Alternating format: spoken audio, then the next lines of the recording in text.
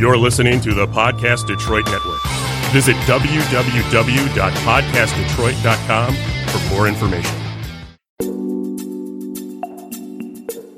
Welcome to Smart Sex, Smart Love, where talking about sex goes beyond the taboos and talking about love goes beyond the honeymoon. I'm Dr. Joe Court. Thanks for tuning in. Hello, and welcome back to Smart Sex, Smart Love, where talking about relationships goes beyond the honeymoon. Today, I'm joined by Hayden Dawes, LCSW LCAS, to talk about racism, self-compassion, and radical permission. Hayden describes himself as a compassion warrior, social worker, mental health and intersectionality therapist, and speaker. His research examines the psychosocial challenges impacting people of color and LGBTQIA+ individuals. He is seeking advanced methods to intervene on providers' implicit and explicit biases. He's also working on his PhD. Hayden believes radical permission is a powerful practice that is life-changing. We have to see that race operates and permeates through many of our social systems, and it often leaves Black people at a disadvantage, and it advantages whiteness and European norms. So let's discuss why self-compassion is important for all of us to sustain this work. Welcome, Hayden. Welcome. I'm so glad to be here, Joe. I'm so excited to be here. I'm Thanks excited. For that lovely welcome. Thank you. And it's exciting to have you here because you speak so well about this. And for those that wouldn't know this, I did a presentation where you live. Where is that again? I live in Greensboro, North Carolina.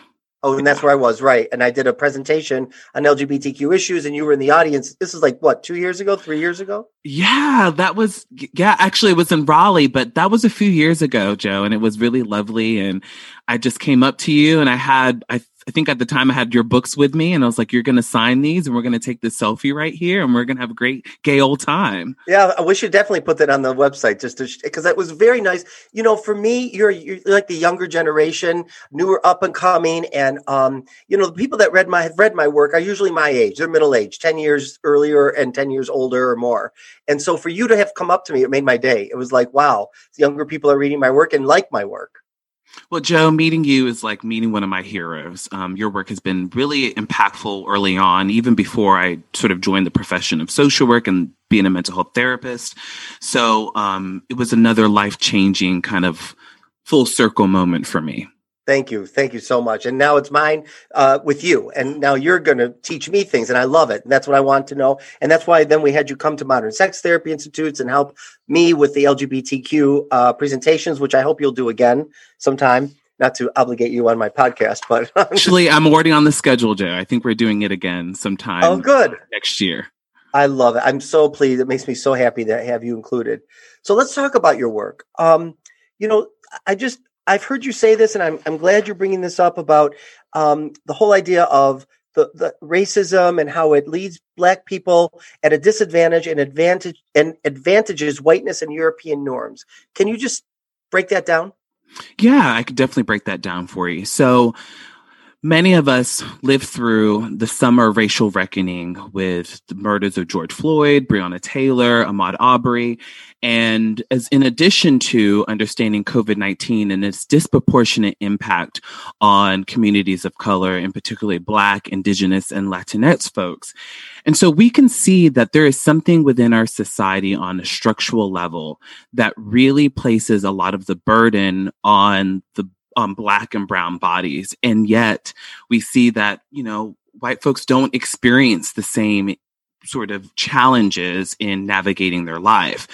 And so there's something within our structures and our social systems. In addition, there's something that happens interpersonally, cross-racially. There's a preference towards white ideas of beauty, what's considered to be the most ideal. So anti-Blackness is something that's rampant. And I even see it within myself of understanding my ideas of favorability, my own internalized racism. So those are other sort of elements that I think it's really important for us to really look a lot more clear-eyed about it. And some people, what do you think about this? I feel like I have to say this. Some people don't agree with this. They think, no, it's not like it used to be. And Black people and brown people and all people of color have different opportunities and they haven't caught up with the times. And I mean, and then there's Candace Owens. I mean, maybe that's a whole other podcast. I mean, sometimes her arguments sound so convincing. You know who she is, right? Yes, yes. What do you think about all that? Like, how do you, because I don't agree with a lot of that. It's interesting. I was just talking to someone earlier about Candace Owens. I think we have to understand that it would be really, if I was a white person, it would be really hard for me to look at that, to think, I've worked really hard in my life to get everything that I own. And now you're telling me that my whiteness is a piece of property that allows me to navigate the world, easier than anybody else. I don't want to hear that. And so I think some folks like Candace Owens honestly gives people cover to espouse certain beliefs that the boot just sort of plowing through with your own bootstraps is going to be enough, and that there's not other forces that are really impacting our ability to live with as much well-being as possible. So that's what I make about that. I am not in the camp of necessarily saying someone that they're racist, because I don't think it's going to make them be any not racist or anti-racist. It's the same way when I used to do addiction treatment. I don't use the language of calling people an alcoholic or an addict, because it's shaming, it's pathologizing. And I don't think it necessarily appropriately externalizes what the root issue is. And the root issue is these are systemic issues, and we're all swimming in this swamp together. So if you don't mind breaking that down, someone's going to hear systemic issues. They're like, what are you saying? What is it? What? Can you be more specific? Yeah, thanks for asking. What it means is when we look at education outcomes, when we look at employment outcomes, when we look at health outcomes, when you look along the lines of racial groups, and we have to understand that there is nothing, we are all human beings, and biologically we are closer, genetically we're closer with someone that of a different race than necessarily someone within our race. So race is a social construct. Okay. And yet it has teeth to it, and it has power to it. There's the ways in which our legal system and the ways in which people were codified to be in certain races that allows us to be in these social systems where certain people live in certain places and other people live in other places. So that's what I mean by the system. This is something that is constructed by both social, cultural norms, the ways in which we operate.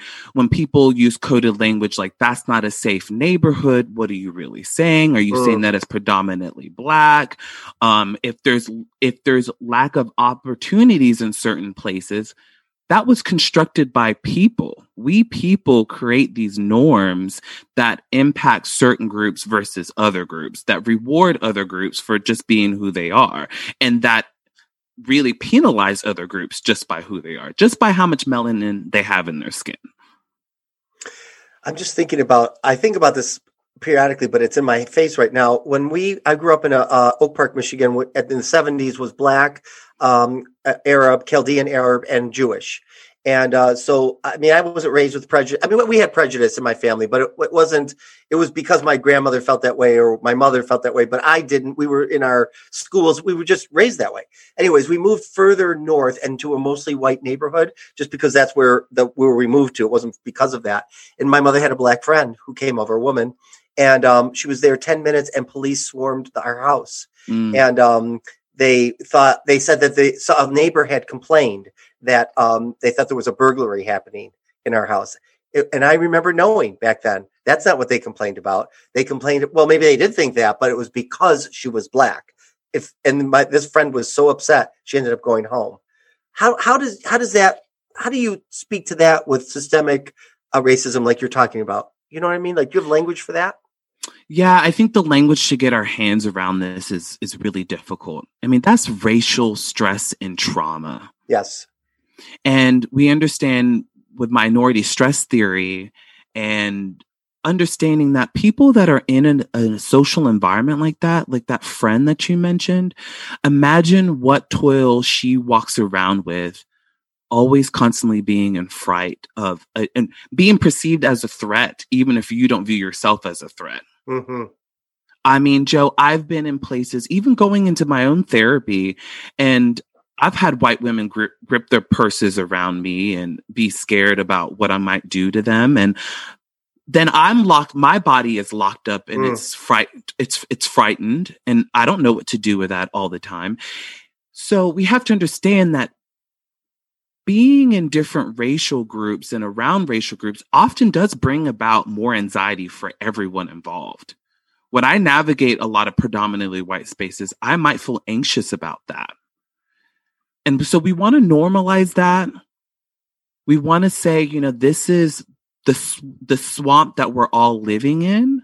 So let's speak to it. Let's have more courage to really speak to what's going on, to talk about these racial dynamics when we walk into boardrooms and you're the only person that's there.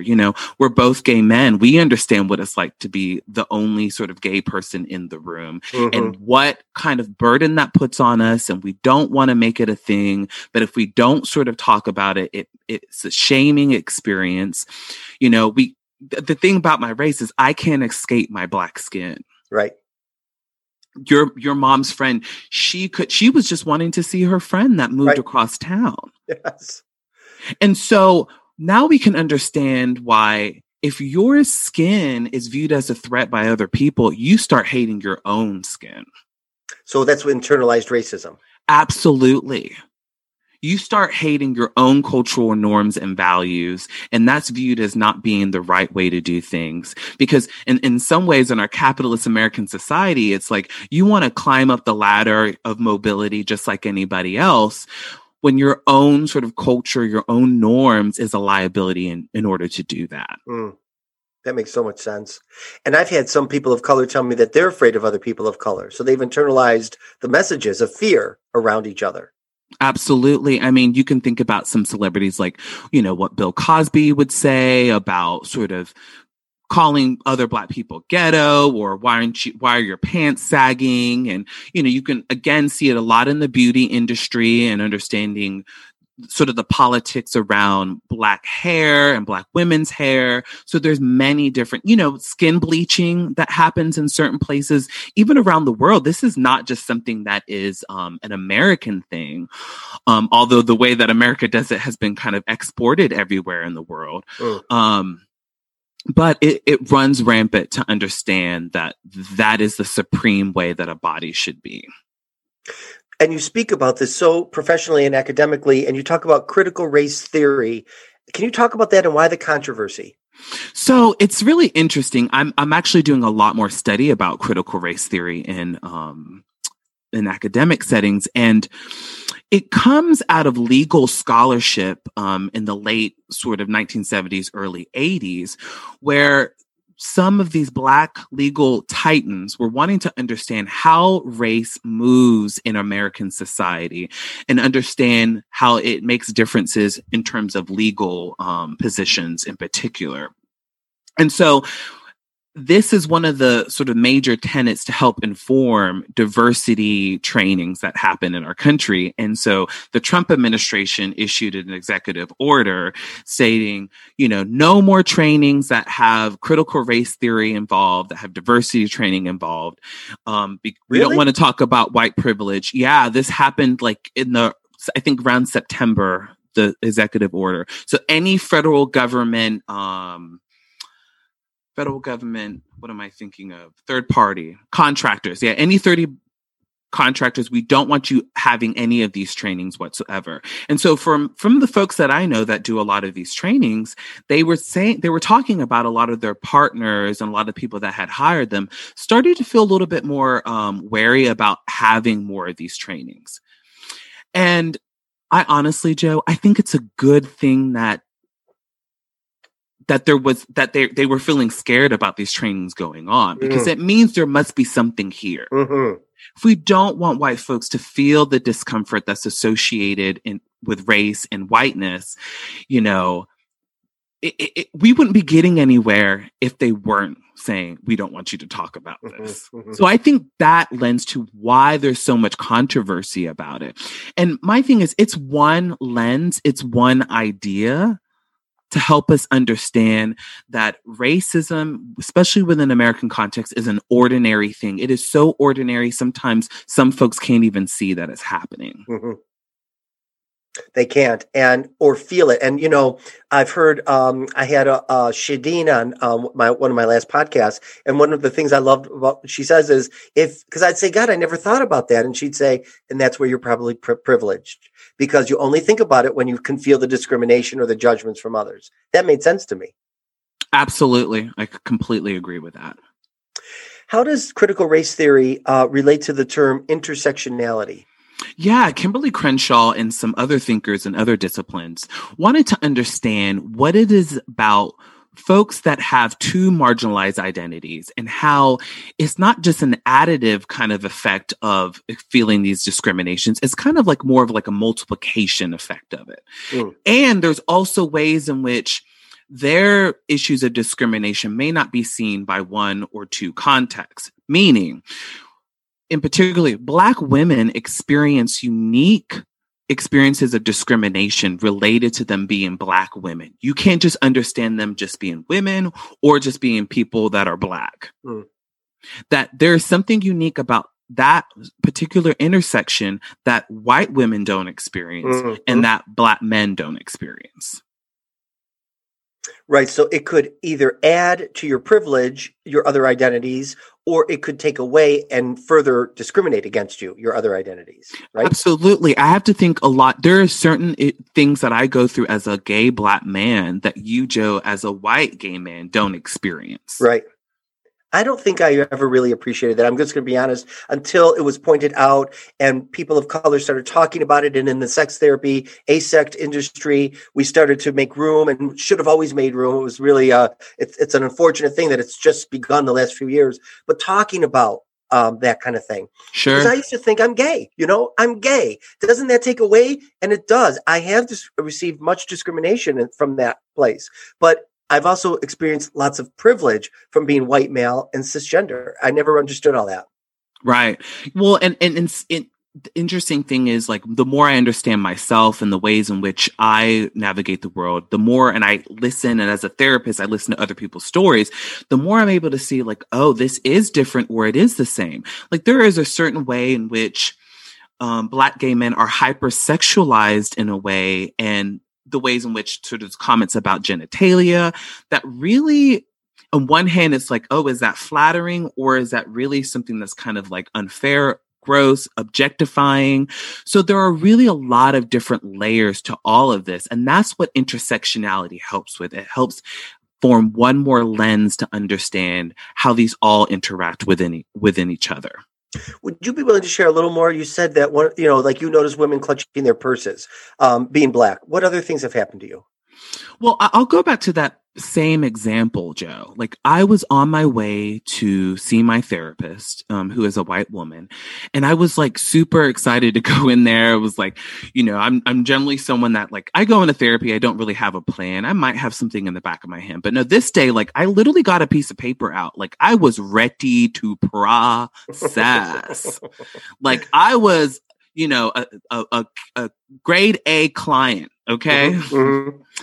And I went to my therapist's office and I was like looking through the door and I was like, oh, well, she's not there. And she's in a suite that's like 2 floors, but there's other offices of other disciplines along the hallway. And I look in, I'm like, why is her light dark? I'm like, that's odd. Well, I kind of like slid down the wall and like I get my phone out to send her an email. And this white woman walks down the hallway. She looks at me and she gives me that look that I interpret as, well, what are you doing here? She goes into this room. It's the bathroom. And I'm like, oh, that's strange. Mm-hmm. And so I send this email and I get an out of office reply. And it kind of says that my therapist is doing a training. I was like, oh, I must have had something off. Somehow I forgot that. So as I'm walking past the bathroom to leave, she opens the door, she looks at me, and she goes, oh my God. And I'm like, like feeling really constricted, and I shrink, and I'm like, oh, I'm sorry. It feels very kind of disempowering, emasculating, I might say. I go into the hallway, into the stairwell, and I just burst into tears. Yeah. And the tears are about what? So people can understand. The tears, That's a good question. Fear, relief, just feeling so disempowered. I wasn't angry at the right then and there. I just shame. Would it be shame? Maybe. Yeah, a little bit. Like I just felt like I can't even put language to it. My shoulders felt shrunken in, like I wanted to crawl in a ball. So maybe it was a little bit of shame. I went into my car, called my partner. You know, it's awful. It is awful. And the thing is, what's even more awful, Joe, is some people will say, oh, they'll dismiss it. Oh, that's not that big of a deal. So further invalidating environment. Yeah. And sometimes that's worse than what happened to you, I think. Oh, absolutely. Don't you think? Oh, no, I agree with you. And you go to, what we're understanding more about trauma is, flight or freeze. We also understand how important social engagement is. Yes. And so if you're in that constricted position and you lift your head up and you're looking for warm, loving eyes, that tender, safe haven environment, and you find none there, you know what that person says to themselves? There's nowhere out here for me that's safe. Yes, right. Right. And then that would just be so isolating and so lonely. So when you talk about white people doing their work, what does that mean when white people hear that? I think to give you an example, Joe, it means let's start slowing down. Yeah.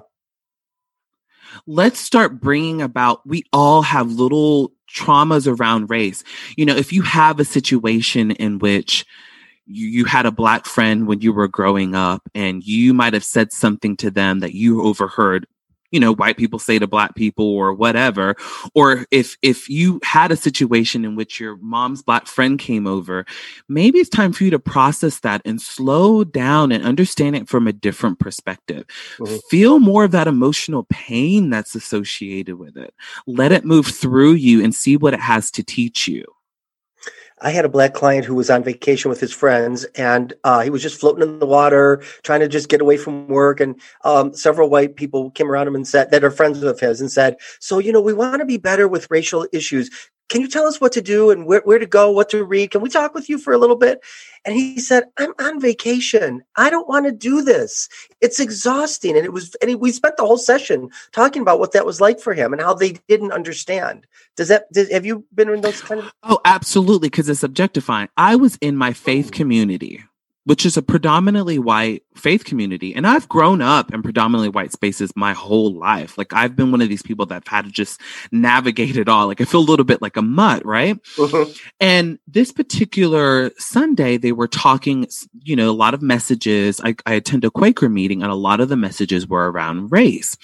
I was sitting next to a white man I had never met, Joe. Did not know this man, never seen him before. Did not have a relationship with him. The meeting ended and he said, oh, can I tell you a story? And I'm thinking, where is this going? He said, yeah. He said, I worked as a court mediator at one point, and this Black man and this white man. And I said, excuse me, stop. I said, help me understand, like, what told you that it would be okay for you to share that story with me? Mm-hmm. Well, I don't know. Like, you're here at meeting. And I said, stop. I said, would you have shared that story with me if I was a white person? Mm. Well, I mean, I really don't think it's that big. I said, stop. Mm. I need you to slow down. I said, because you do not know me at all. And right. I don't know you. You're not just going to emotionally dump your stuff on me. Or what I find often is look for my absolution. Mm-hmm. Like, that's not my job. That's not my place. I really want people to hear this. I never thought of it. You just used a word and it's objectifying you. My client was objectified. You were objectified there. I never thought of it that way. It's so true. Well, it's so, because what this culture and society says with many of the tropes that it has of Black people is they're either really threatening. Yeah. We've talked about this, or they're there to offer you comfort. Yeah. Yeah. We just love when that Black woman gets up there and she sings her heart out. It just makes us feel so warm inside. Or, we just love that Mamie figure. Just come here, sugar, and put your head on my heart. Yeah. What? That is objectifying. It is not humanizing at all. You don't see that person's true humanity and their sense of self. You think about what it is that you need in that situation. There's nothing relational about that. Oh, I could just have you talk so long. But I want to go into the humanity part because you do radical permission. That's your work. And I want you to talk about it because I think that is about being human and humanity. So it's interesting, Joe. Are you into the Enneagram? No, I know about it, but no. I really don't know. I shouldn't really talk about things I don't know, but here we are. Mm-hmm. I think I'm a type 2. And one of the things I was reading through it was like type 2s really need to start like slowing down, listening to their own needs, what's important to them.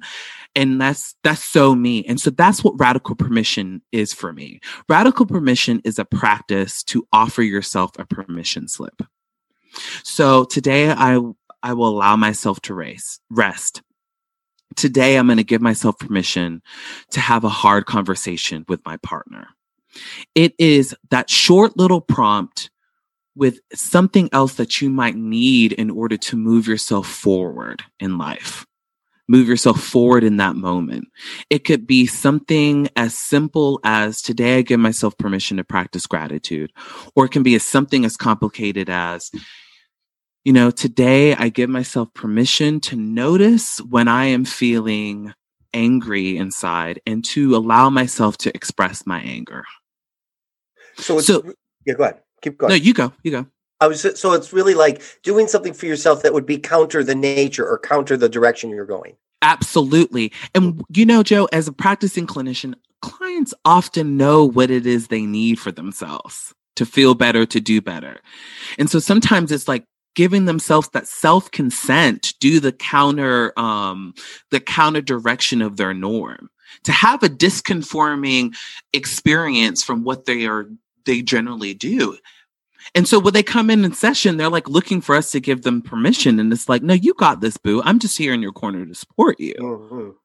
So when our parents, when we were younger, or our caretakers, whomever that might be, gave us permission slip, it feels empowering. So these little things, I'll put them in my pocket and it's like, this feels really good. Like I've got my own back right now. That is so nice. What I think you have a gift for is breaking down these concepts and talking about them in non-threatening ways, educational ways. And for me, anyways, it invites my ears. It invites me to want to listen to you. And I think that's a gift and a talent that you have that a lot of people don't. And I hope that people continue to hear you. Is there anything else you want to say today before we wrap up that we didn't get to? Yeah, I think we talked about a lot, Joe, and I really appreciate that comment from, it's lovely to hear that from one of your sort of heroes and friend tours out there, friend plus mentor. So that's really lovely. I think the other thing is like how important self-compassion is to this work. How important self-compassion is to me.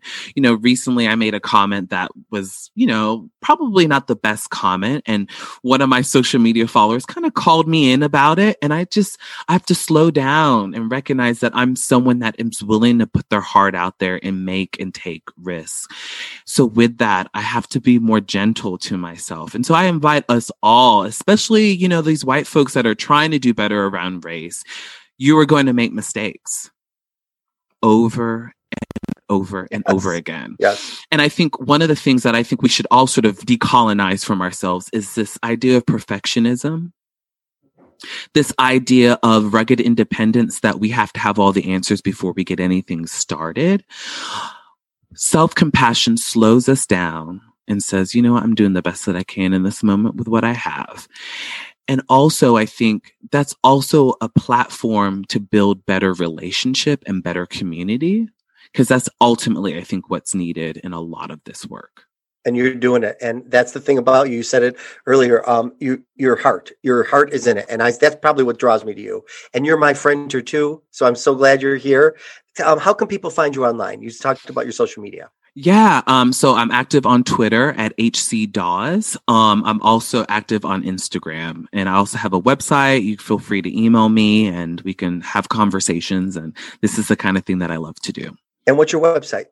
It is hcdawes.com. I have a newsletter, so folks can also sign up for my newsletter, and you'll hear more about sort of the offerings that I have. Some of them are free for the public, or if I'm doing a training, you can often sign up for the training there as well. Thank you so much, Hayden, for being my guest today. I really appreciate it. And those of you listening, if you enjoyed this podcast, then please don't forget to rate it, review it, and subscribe. And you can follow me at Dr. Joe Kort on Instagram and Twitter myself. And I'll see you next time. Stay safe. Thanks for listening to this episode of Smart Sex, Smart Love. I'm Dr. Joe Kort, and you can find me on joekort.com. That's JOEKORT.com. See you next time.